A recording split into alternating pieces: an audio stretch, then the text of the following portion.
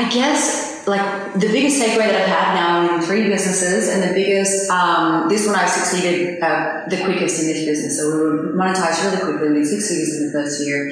The reason being is because I invested in education, right? So in the first year I did 18 e-courses, learned from every single person that was 1 step ahead of the game or 10 steps ahead of the game or had been doing it for 10 years or whatever it was. I was just like, you are doing what I want to do. I'm going to download your wisdom. I'm going to download your knowledge. I'm going to learn from you. And whether that's buying an e-course or hiring a mentor or just reading all the blogs and the videos, and that has been the biggest aha that I've had in this business, because as a fashion stylist, you would know in that industry you don't help each other. Like you would never go, hey, other competitor fashion stylists, like, can you help me? Like it's not how it happens. And certainly in fashion design, like 10 years ago, there was no such thing as you can hire a mentor. Like this wasn't a thing. So I think these days, education is so readily available. There's so much content available, whether you buy an e-course or whether you just, dive deep on the free content and educate yourself rather than bashing around for so long trying to figure out how to do it. Hi, I'm Dan Brophy, and this is Quit Your Day Job, a podcast for frustrated creatives. How do you turn what you love into what you do? Each week, I chat to a different creative about how they found a way to monetize their passions. Here at Quit Your Day Job, we believe that the pursuit of what you love is just a process, and one that is available to anyone. So what are you waiting for? The journey to becoming more connected to who you are and what you do starts now.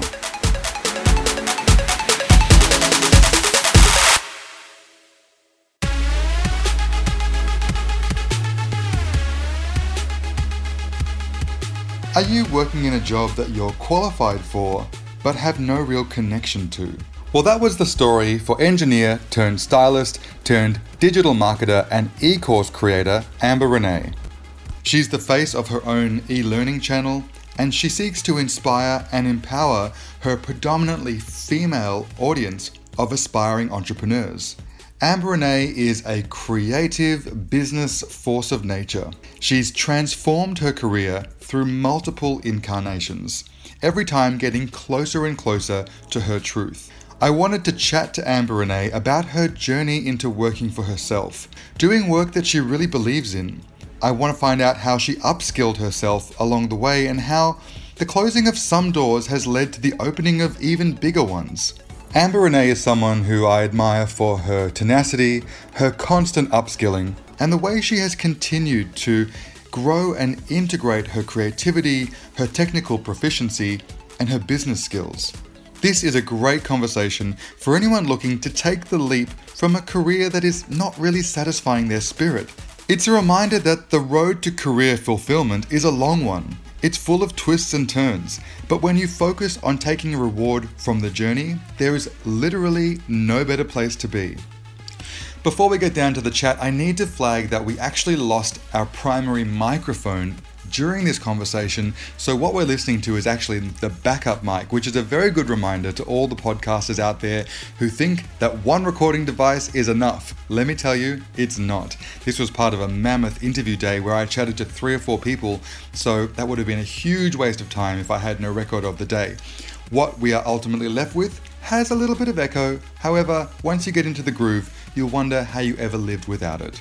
Also, I need to remind you that if you haven't done so already, please subscribe in iTunes. And also, if you enjoy the podcast, do what you can to share the love. You can write a review and rate us on iTunes. You can share a link for an episode that you've really enjoyed via text message. Or, and this is the most effective, screen capture the point in the episode that you're listening to that you're really inspired by, and then post it to Instagram and or Facebook stories. If you're really keen, you can even write a little note alongside it saying what you loved about it. But don't forget to @DanBrophy and hashtag the Quit Your Day Job podcast. Now onto my chat with stylist turned e-course creator and digital marketing expert, Amber Renae. Enjoy. So, Amber Renae, thank you for having a chat. Super excited to be here. Thanks so much for having me. Well, I really wanted to. We bumped into each other at the gym a couple of nights ago. Where else? And I had all these questions I wanted to ask you but I had to sit on the impulse to ask you then because I knew we were going to be getting together now. But for context, I love to ask people, hey, when someone says, what do you do? What do you tell them? I say I'm a digital marketer and e-course creator. So it's a bit of a weird one because I normally get blank faces when I say that. So sometimes I just say, I work online. Yeah, digital nomad. Does that make it more easy to understand? To me it does, but to many people who aren't familiar with what that exciting space looks like now, were you from Melbourne originally? We met in Melbourne. Yes. Yeah. Because I remember having not seen you for a really long time, and then you and I intercepted, of all places, in the line coming out of Burning Man. We both survived. In 2000. A little dusty, a little worn, but you know. A little dusty, a little busted, a little rusty. But I had seen you for a while. The last time I had seen you previously, you were really styling. And styling was a really big part of your business. And I always knew you as someone who was positioning himself in that space cleverly before I even knew who you were. I knew that you were a stylist. And so when I saw you again for the first time, I thought to myself, well, I asked you what you were working on, what styling you were doing, and you said, no, I'm actually doing more e-courses to train people how to be stylists. What was that transition like from where you went from styling to then the online education space? How about I tell you about another transition? Because I've had two major career transitions in my life, and I think they're really relatable to people that are currently in day jobs, because both of them were not of my own accord. Like, I didn't want to do either of them, and the universe, I say, lovingly pushed me out of both of them. So perfect. This is great. Well, actually, well, it's even better to get that sort of post-uni context. Did you study? Yeah, I studied engineering. So I used to work on a construction site building roads and bridges, and quit that job to start a fashion label. Fashion was always my passion. I started on a sewing machine. 5 years later, we had 120 accounts around Australia. We exported to Paris, Tokyo, LA, South Africa, dressed some of the biggest celebrities in the world like Paris Hilton, and we were, going great guns until we went bankrupt. Okay. So that was a very interesting time for all sorts of business. Right. The mid-noughties. Exactly. When was this, in that 5 year period, was that in the early noughties, mid-noughties? Yeah, exactly. Well, I think we finished, the label went bankrupt in 2002. Okay. So, yeah, it was over that whole period. Okay, what was it called? ARX, the Amber Renae experiment. And was that, when you were positioning yourself around that time, it seemed like there was so much. I actually just interviewed Gwendolyn Birkin, who was a fashion designer. Same era. And she had started in 97, and it would be the exact same era, absolutely. Mm-hmm. And so a big part of our chat was listing all these amazing designers who then folded one by one in that early noughties period, first due to offshore manufacturing being so prominent, and then the final death knell was really to do with online shopping becoming such a thing. Right. And so you just couldn't fight that, so you had to either just evolve your entire business model or just get out. Yeah. And I guess that's what's happening to me. So we went out of business because of a manufacturer, and at that time I was insanely depressed. Like, depression doesn't even cover what I went through during trying to recover from there. I was diagnosed with cancer. I had stomach ulcers. Like, it was a total life breakdown. And was that one of those things that you were having so many things going in your life that you were then holding on to physically? Oh, it was totally emotional. Oh yeah, for sure. Yeah. And then coming out of that, I was like, I will never be an entrepreneur again. I'm definitely not going to go and do this ever again. And I hate the fashion industry. I will never work in the fashion industry. That lasted about a year, and then started fashion styling. And that was the thing. I knew like design wasn't going to be my thing anymore. All the was starting to get Topshop and H&M, and I was like, well, I can't compete. And to evolve into a styling focus. Styling, yeah. Also, my boyfriend makes things that he says that it's so much better to turn up and get paid the same amount to style someone else's stuff than to make the stuff yourself. Because number one, people are when someone's paying you to construct something for them specifically, they're very particular about what you're doing, so there's a lot of margin for error. But also, like, you're still getting paid for your time, and so you can just turn up and sell your skills as a stylist, having a great time doing it. I mean, it's still hard work. Yeah. But when you made that transition from engineering to fashion, what was the sign from the universe that it was time? I was a kid then, yeah. So, I mean, I wasn't really tapped into the universe. It was just more like I had enough money, so I was going to quit. Like, that was it. There was no big, aha or anything. And I just always had a love of fashion. Were you readying yourself doing the engineering and thinking, I just need to get enough money together to get out of No. I was just working as an engineer, but my mentor recently told me, actually, she was my mentor on the side, on the construction side. She was saying that I used to work on site, like in my hard hat and boots and everything. I'd be out like managing my crew and sketching dresses. And I was like, oh my God, I had no idea that I was doing that. So I think it was always in my blood. And then, just started label and had no clue what I was getting into. Like if I knew how difficult it would be to run a fashion label, I would never have done it. It was just like, I'm just going to make a few shirts, and then next week I'll make a few more shirts, and then it just kind of grew from there. So it was a real challenge. And at the point at which you transitioned from manufacturing, or you were sort of pushed out of that space into styling, how long did that chapter of your life last before you then reinvented that? I think my first year as a stylist was really tough. So I worked, I did about 3 test shoots a day for an entire year. So you know what a test shoot is like, and especially if you're trying to arrange a shoot, there's a lot of production and, getting all the garments and photographers and models and everyone together. So I kind of produced 3 shoots for a day for a year. So I did a lot of work for free, built my folio, got networked, got connected, figured it all the game out, and then I grew pretty quickly from there. So how did you know that is the way to do it? Because to me that makes sense that would work, but I don't know if anyone would naturally think, okay, I want to do this thing, I'm just going to do 3 shoots a day. Right. Again, there was no intention around that. It was just like, I'm enjoying it, I'm passionate about it, I've got a lot of enthusiasm around it. I was, I loved it, I died for it, so I just kind of followed that passion and followed that bliss and the happiness, and I guess that was the path that it led me down. Did you have to have a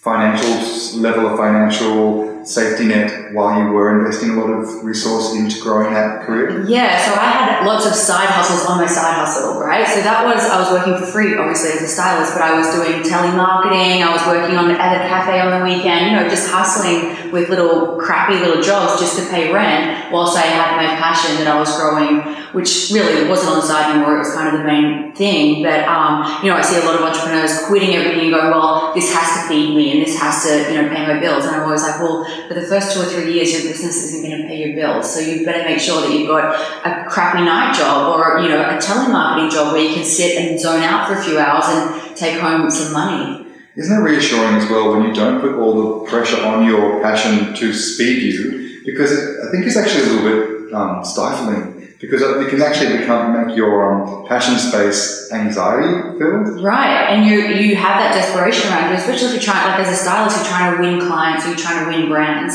So you don't want to go into meetings with that air of desperation where you're like, I need to get this job, otherwise I can't pay rent this month. So for me, it was just like, find other ways to pay your rent and have this as your passion, as something that you love. Do you know, I really reckon that a few years in a space where I was going to castings, doing modeling stuff, really trained me to A, accept rejection, right. B, put myself up for all sorts of things that I either wanted or didn't want, and then have that learning of like, actually, if I play it cool, like I've already got this in the bag, you need me more than I need you. Mm-hmm. They can smell that, and it's so desirable. Absolutely, in every sense, in business, in love, in relationship, in every sense. And so when you were in the styling space, how long did that period last for before you started thinking, okay, I need to change the game once more? Well, again, I ascended pretty quickly in styling. So I was the fashion editor of Women's Health and Fitness magazine. I was the resident stylist of Southern Cross Australia. At the time, it was our biggest radio and TV network.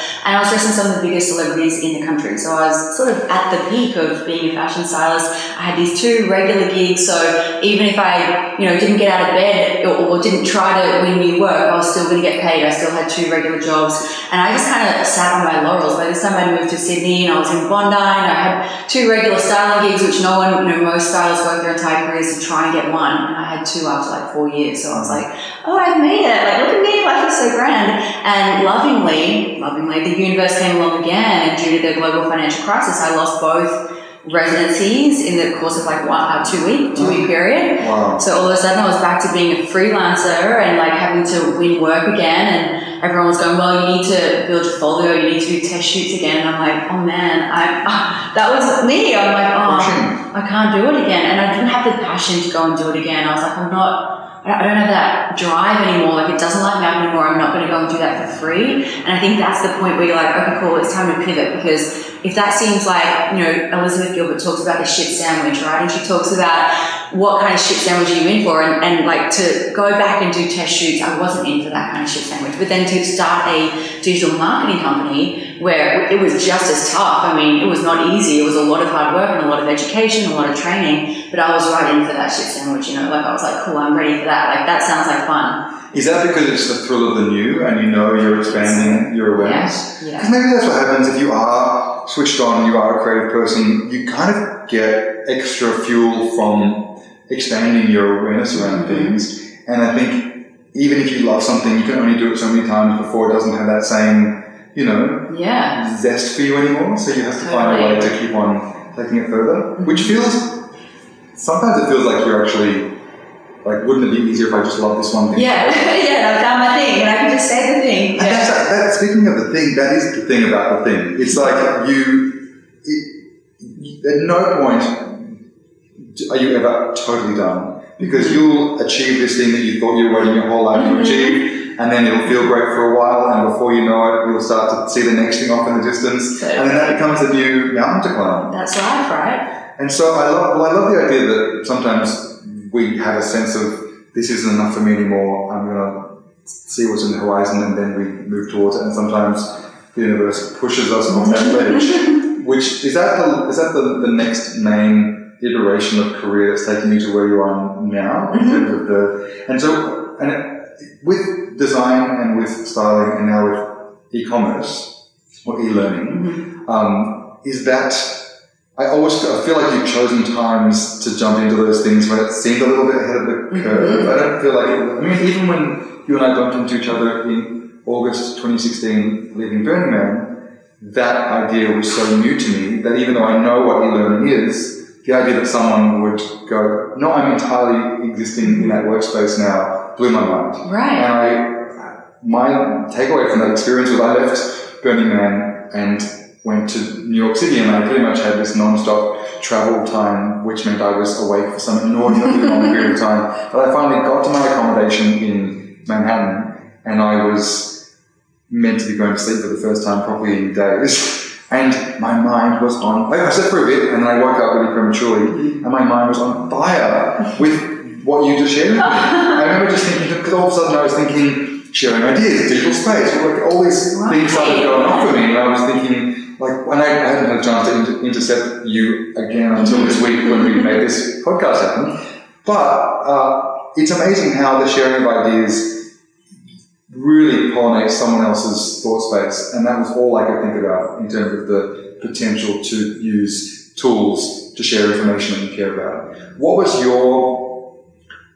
what point did you have the idea? How did you make it happen? How did you begin to educate yourself to work out how to make it happen? So I feel like my brother is always ahead of the curve, and I'm following him. And so for years he was saying, you need to do an e-course, you need to do an e-course. And I was like, oh, no, that's not a thing, I'm not going to do it. And by chance, I just shot an e-course on how to be a stylist before I lost both my styling gigs, like only like 2 or 3 months before, and it was totally a random, I just sat down one day and recorded everything that I knew just by chance and threw it up onto this website called Udemy, which was like an e-learning marketplace. It was like years ago, just started.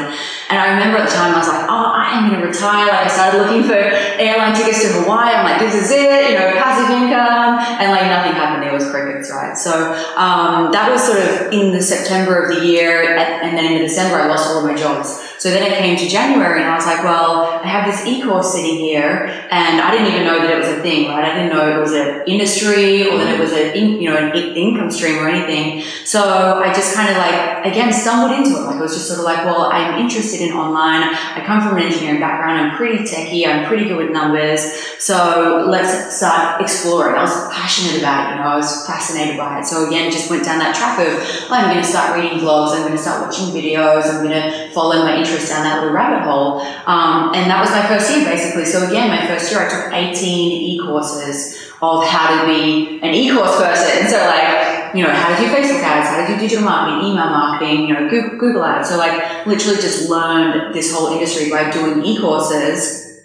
And then it took about 2 years for it to all kick in. And then, by about the third year, everything's just kind of like, now I'm like this funnel ninja. I love building funnels, and I just talk about funnels all day, which no one knows what a funnel is. Or no, I have an idea because I try and use that when describing marketing strategy for content for my clients. Yeah. But for those who don't know, what is a funnel? Funnel is just like a customer engagement sequence, I guess, so a nurture sequence. So when someone finds you online and they don't know who you are, what sequence do you bring them through to get, give them value and to warm them up and get them to know you and like you and trust you, so that you can eventually potentially get them onto your sales list or get them to buy an e-course in my regard.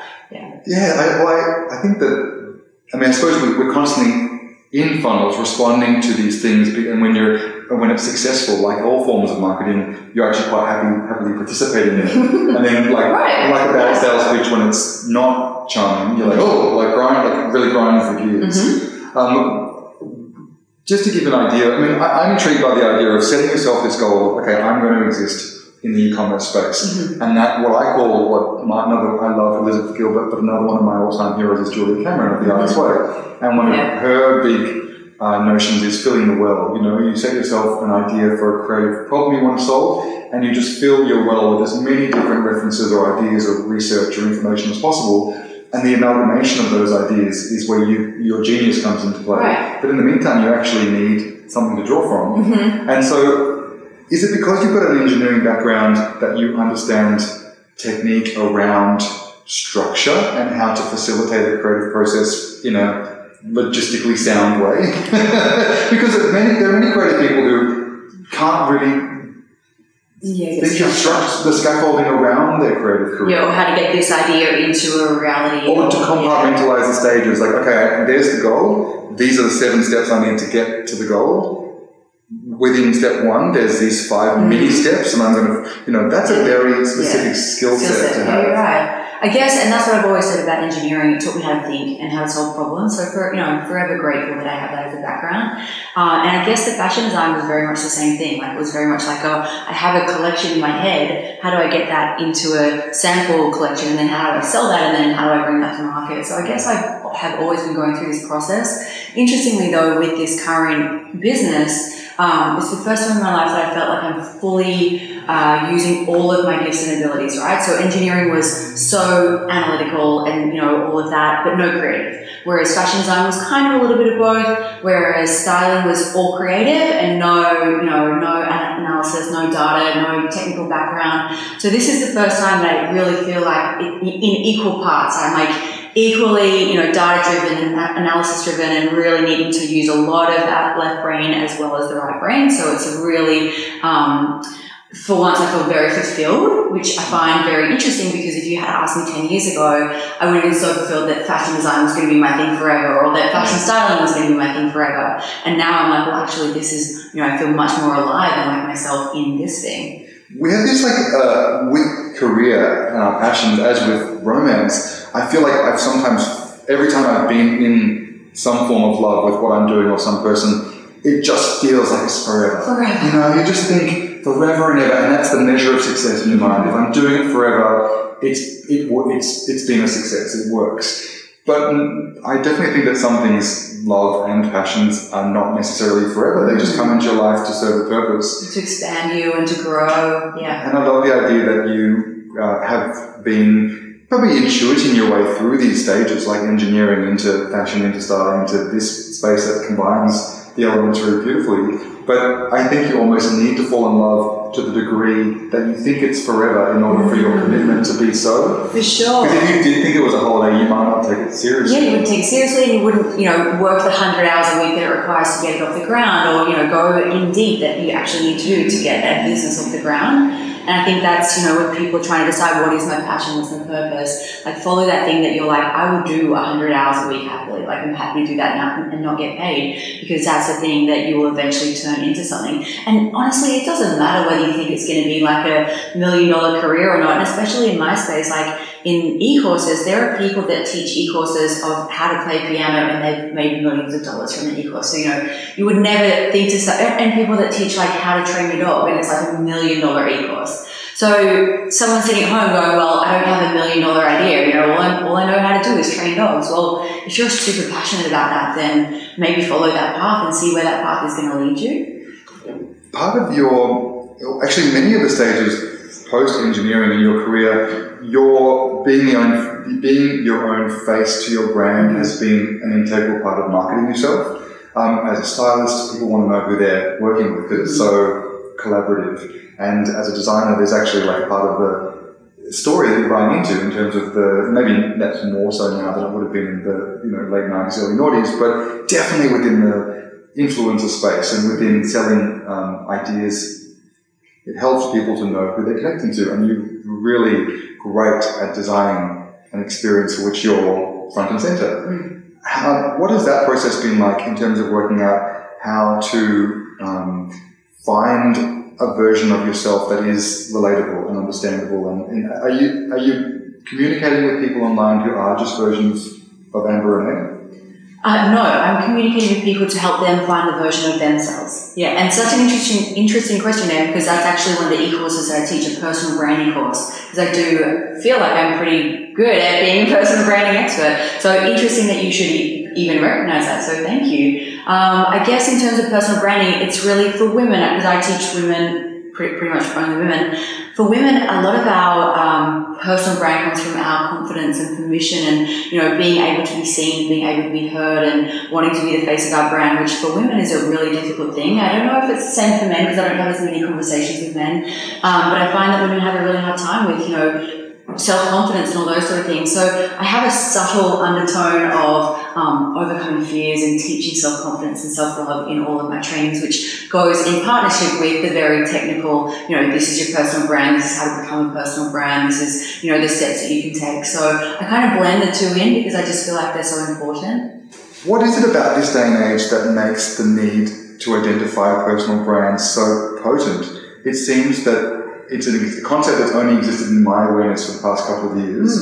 And it seems, I'm sure over the last decade as a people, we have been embracing the notion without calling it that. But why now, and what's the importance of the personal brand? I think with the advent of social media, even 5 years ago, we were not this connected on social, like when you and I were doing our thing back in Melbourne, you would never have gotten on Instagram or on Facebook. It wasn't really that kind of a thing. So I think with social media, we are really invested in people. We really want to know, hey, what's that person doing? And there's sort of that voyeuristic kind of feel to life in general. So I think, and especially in business, people, as you said, people really want to know who they're working with and who they're connecting with, especially if you're learning from someone. You want to know who you're learning from. So I think it is, I think we're heading way more into the personal brand era as well. I think in the future, personal brands will be much bigger. There'll be 5-6 people for every person, staff that they're hiring to manage their personal brands. And I think they will kind of be the companies of the future.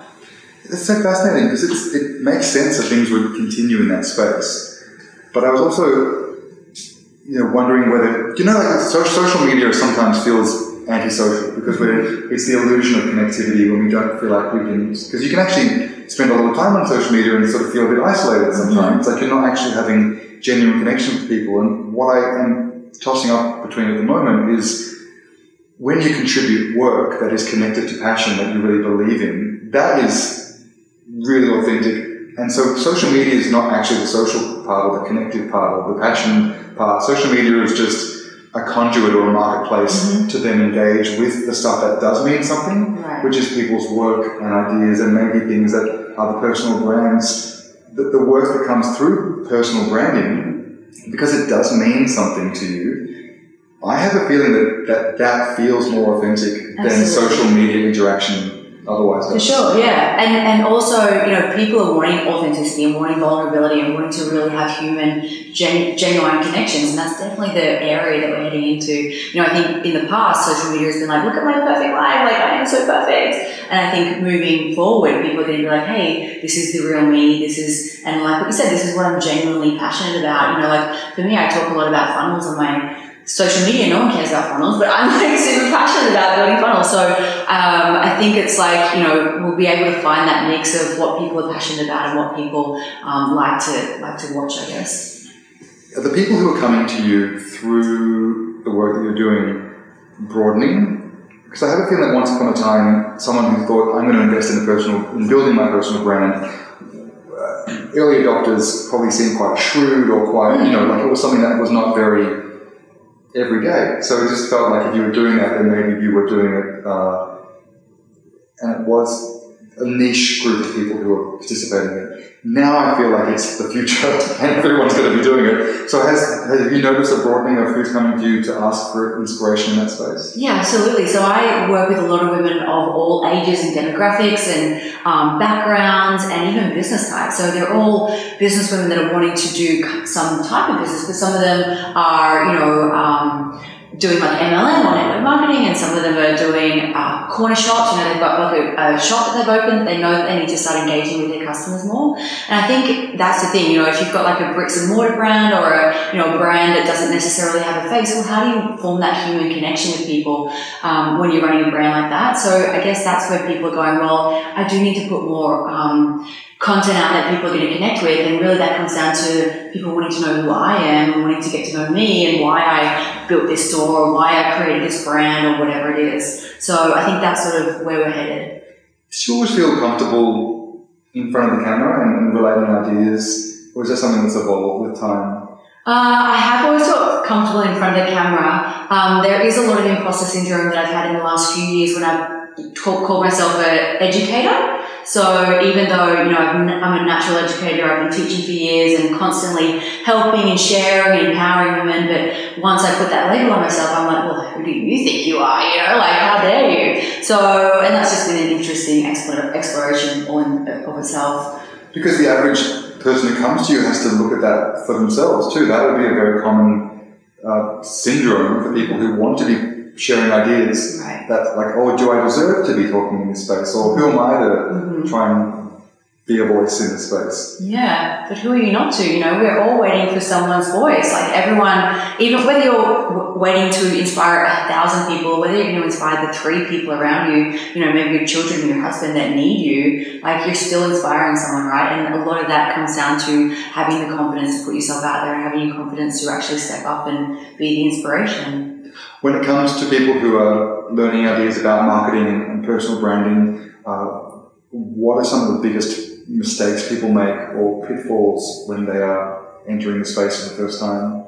I guess the biggest takeaway that I've had now in 3 businesses, and the biggest, this one I've succeeded the quickest in this business. So we were monetized really quickly. We did 6 figures in the first year.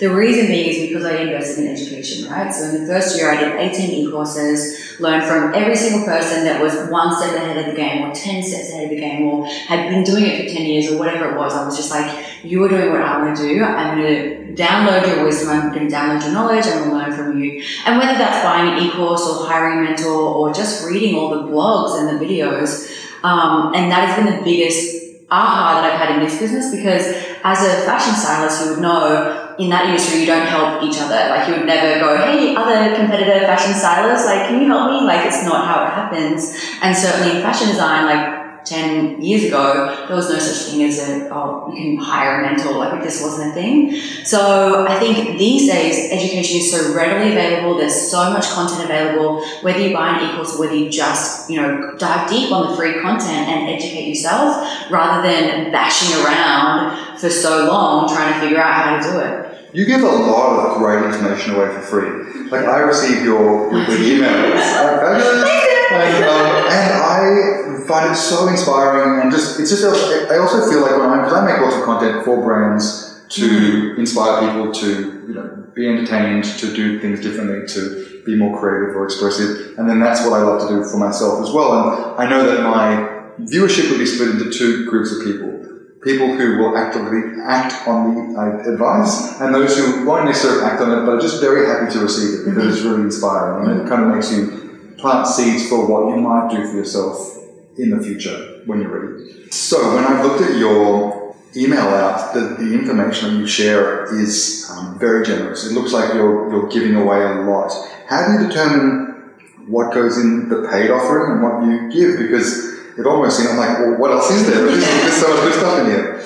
Yeah, and that is a fine line. And also, I guess with the free stuff, it's what you need to do, but the paid stuff is how to do it. Okay. So the free stuff is you need to understand email marketing, personal branding, and publicity and performance and things like that. But then how do you go about that? Well, that's in the e-course.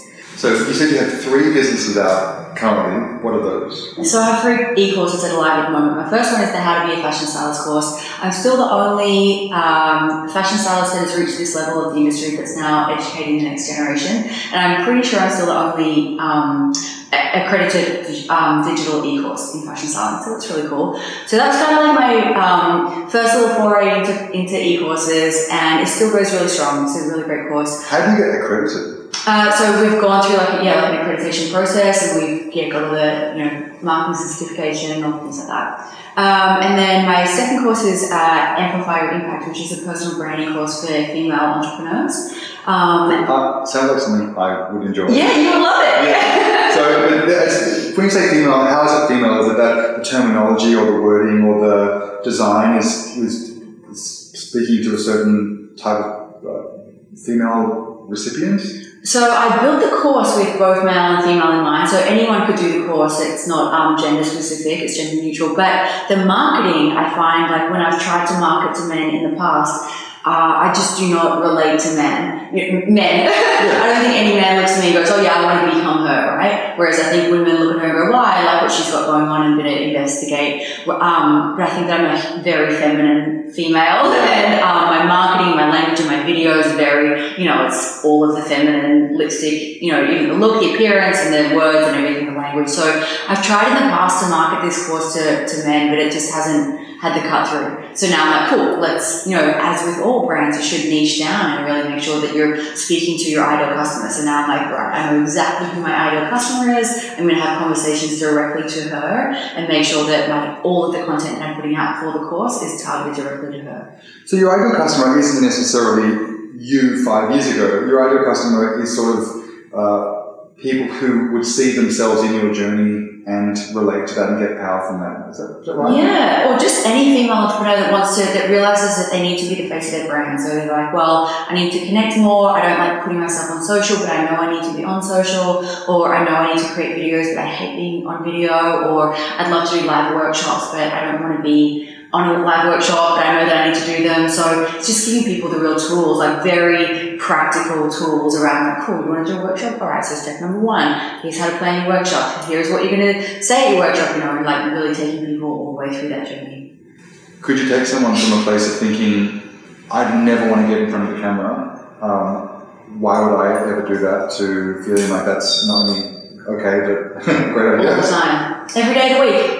Every day I get emails from people going, I'm terrified of camera, or my favourite one is Giselle. She's never been able to speak in public, terrified of speaking on stage, but her job needs her to be on stage. So she's always like had someone else from her business coming and do it for her. She did my course and now she loves being on stage. So it unlocks a lot of fears that we've had. I do like a whole section on fears and a lot of the fears that we have for being on camera. So as women, we have all these fears that are fear of being seen, fear of being heard. So I actually break all that down in the course as one of the modules, and then I give you the actual tools. Like, oh, you want to speak on camera? Cool.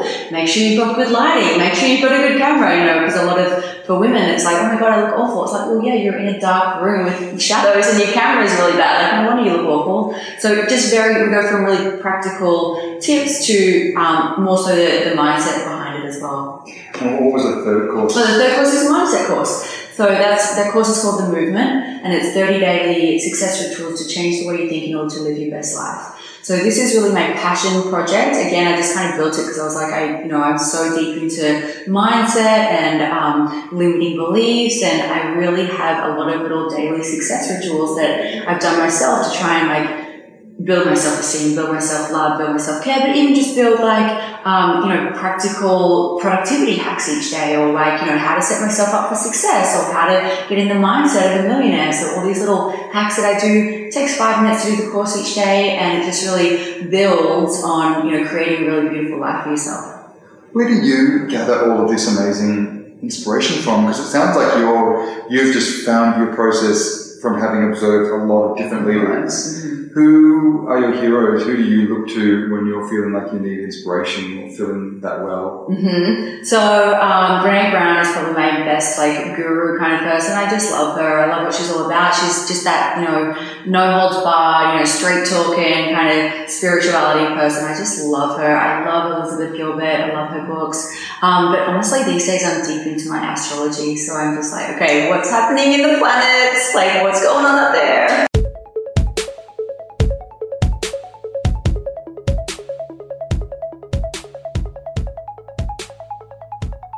So you've spoken about a couple of periods of evolution in your journey, and every time you've been in the previous chapter, it did seem like it was forever. Do you think about what another chapter could look like, and if not this, then what the next journey might be? I do, and I'm also very unattached to what the next journey could be, and also to this journey in particular as well. I think coming from the last two companies where the universe lovingly removed me from those businesses, now I'm so less attached to how long I'm going to be in this industry for and what the next iteration is. And what I know for a fact is that, I'm big on reinvention, I'm big on transformation, so I know that I'll survive and I'll get through to the next one if that's what the universe has in store for me. So I think there's a lightness around that, whereas there was a lot of attachment with the other businesses of this has to last forever.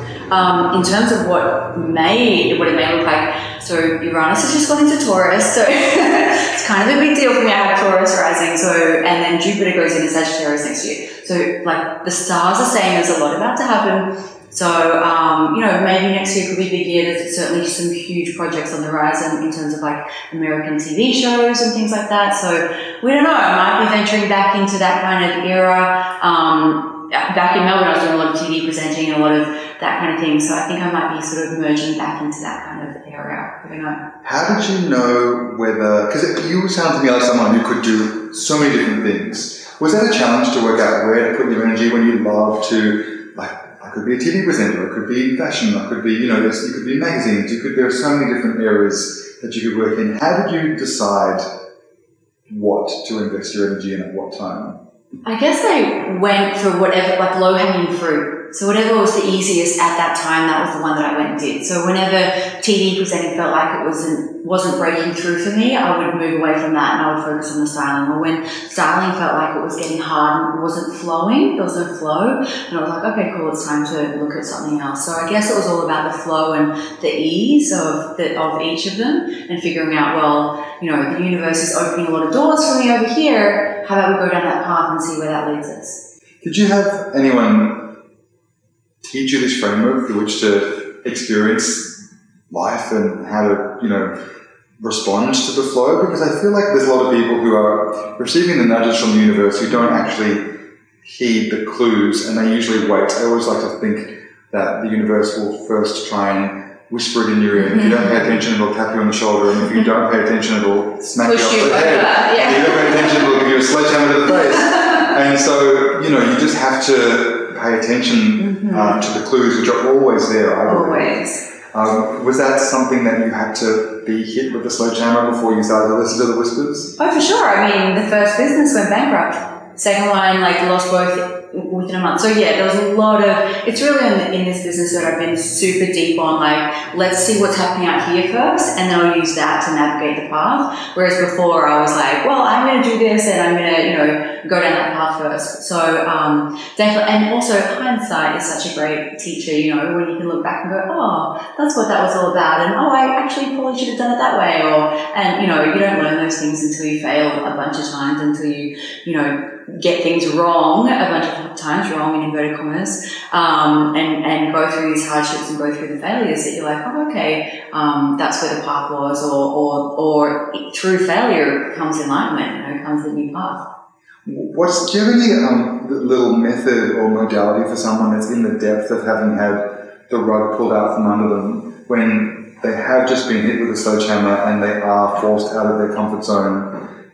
What would you recommend that someone could do to begin that process of healing, to look at what the reason behind the rug pulling was? It's just quiet time, isn't it? It's just sitting with yourself and asking yourself those questions. I think, I wish it was more fun than that, but it really isn't. It's just introspection and, I took a lot of time in a bath. Like I would just sit in a bath for hours and hours each day. I know that sounds luxurious, but it was more just sitting there and going, well, what is this all about? Like, what am I supposed to be learning here? What is the lessons here? What am I missing here? And if you sit with yourself for long enough in a meditation or just in a quiet place, if you're not a meditator, if you sit and ask yourself those questions, you will eventually get the answers. I also love the idea that, say, for example, these ideas, like what you just described, is totally alien to someone. They're thinking, I'm not going to go and meditate for 6 hours a day. You're insane. Mm-hmm. But I like the idea of, okay, what's the baby step version of that? Maybe it's a case of, if you're always surrounded by the chatter of people, why don't you go and spend your lunch break by yourself? Or why don't you give yourself a music and podcast free train journey home so you can sit and see what's coming up, see what's bubbling up in your own thoughts. Yeah, or even like a walk around the block if you rather than have another like 7th coffee for the day, do the micro meditation that doesn't actually require much more than just going for a walk. Totally, and that's exactly what the movement is. That's my mindfulness course, so that's exactly what we're teaching there. So little 5-minute pockets of your day where you're enlisting things like mindfulness and self-focus and self-awareness and all those kind of things that are just so important. But when you're not trained in this, like if you don't know what meditation is or you haven't really been passionate about learning it, then how would you know to go and sit with yourself for 20 minutes and meditate or whatever it is? So the movement really teaches like little pockets of self-awareness. Well, I love to end by asking people, so if I were to bump into you in a year's time, what is something that you're working on that you would love to have in the bag, nailed, or be really far along with, that's just sort of like on the horizon currently? So I'll give you 2 answers, professionally and personally. Yeah. So professionally, we have a US TV show in the pipeline. So it could all fall over between now and then, Dan, as you know. It's not a signed, sealed, delivered deal just yet, but hopefully that will come off and hopefully I may be on network TV in the US next year. Professionally, that would be really fun, right? Because that would open up a lot of doors in terms of my own platform and the e-courses, and I'd be able to educate and empower a lot more women all over the world. So fingers crossed that comes off, but if not, hey, we don't know what the universe, maybe the universe has something bigger for me. We don't know, right?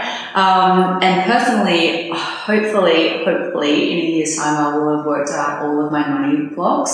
I have a lot of money blocks and a lot of blocks to abundance and blocks to wealth and blocks to, creating great wealth for myself. And I've been working on this pretty solidly for like 18 months, and I kind of keep thinking like, oh, I'm so close, I've sorted everything out, and then just recently there's been like another lot of like, no, you haven't done all the work, like you need to keep working on that. So I feel like this is kind of one of the last areas of my life that I just haven't quite got right yet. And I've never been able to marry the huge success that I've had with a huge bank account. So I'm hoping that, once I figure out all these money blocks, then those two will align.